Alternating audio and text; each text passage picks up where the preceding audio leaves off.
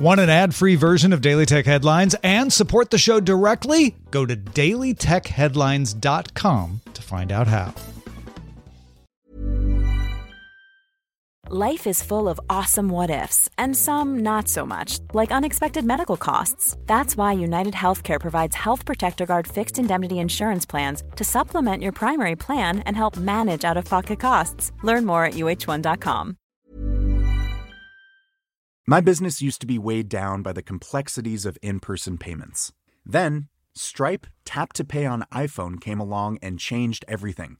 With Stripe, I streamlined my payment process effortlessly. No more juggling different methods. Just a simple tap on my iPhone and transactions are complete. What's truly remarkable is how Stripe caters to all my customers' preferences. Whether they're using cards, Apple Pay, or other digital wallets, Stripe ensures a smooth checkout experience every time. Setting up Stripe was a breeze, taking just minutes to get up and running. From local markets to global retailers, Stripe helped me expand my reach and grow my business with ease. To learn how Tap to Pay on iPhone and Stripe can help grow your revenue and reach, visit stripe.com/tapiphone. These are the Daily Tech Headlines for Thursday, February 1st, 2024. I'm Rob Dunwood. Microsoft announced that its suite of Microsoft 365 apps, including Teams, Word, Excel, PowerPoint, and more, will be available in the App Store for the Apple Vision Pro on February 2nd, the same day Apple's new mixed reality headset arrives in stores. Vision Pro owners will also be able to access Copilot while using the headset, including creating drafts, summarizing documents, and generating PowerPoint presentations with their voices. Comcast has agreed to stop using its Xfinity 10G network brand after losing an appeal of the ruling that found the marketing term misleading. Verizon and T-Mobile challenged Comcast's advertising of 10G, a term used by a cable company since it was unveiled in January of 2019. 10G references 10 gigabit broadband connectivity speeds which Xfinity doesn't offer. Comcast's use of 10G was to represent 10th generation, and it was likely to confuse consumers and seemed to be a way of countering 5G hype generated by wireless companies.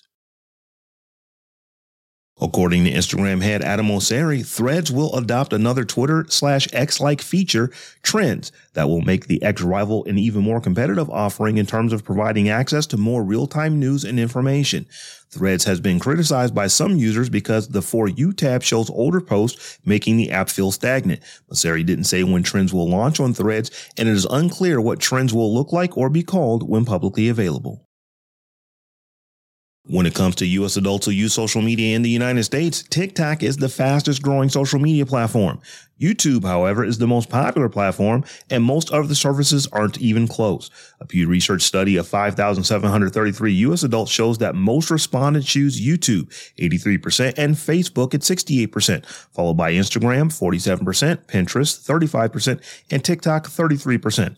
Interestingly, Twitter/X usage was one of the few platforms to see its usage rate slip since 2021, down to 22%, and is tied with Reddit for second to last named of platforms on the list. Google's suite of digital subscription services, including YouTube Premium, YouTube Music, YouTube TV, and Google One Cloud Storage, hit $15 billion in revenue in 2023, according to Alphabet CEO Sundar Pichai. On Google's parent company Alphabet's earnings call, Pichai said the revenue from the subscriptions is up fivefold since 2019.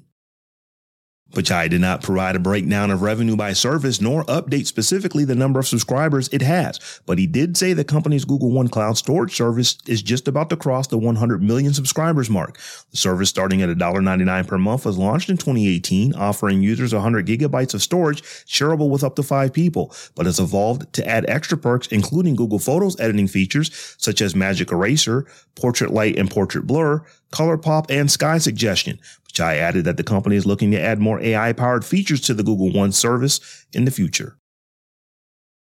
Just one day after Apple released the Apple Vision Pro to reviewers, the company fixed a zero-day bug in the mixed reality headset that may have been exploited by hackers in the wild.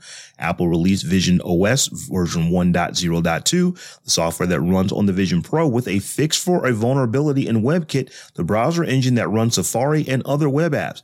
Apple said the bug, if exploited, allowed malicious code to run on an affected device.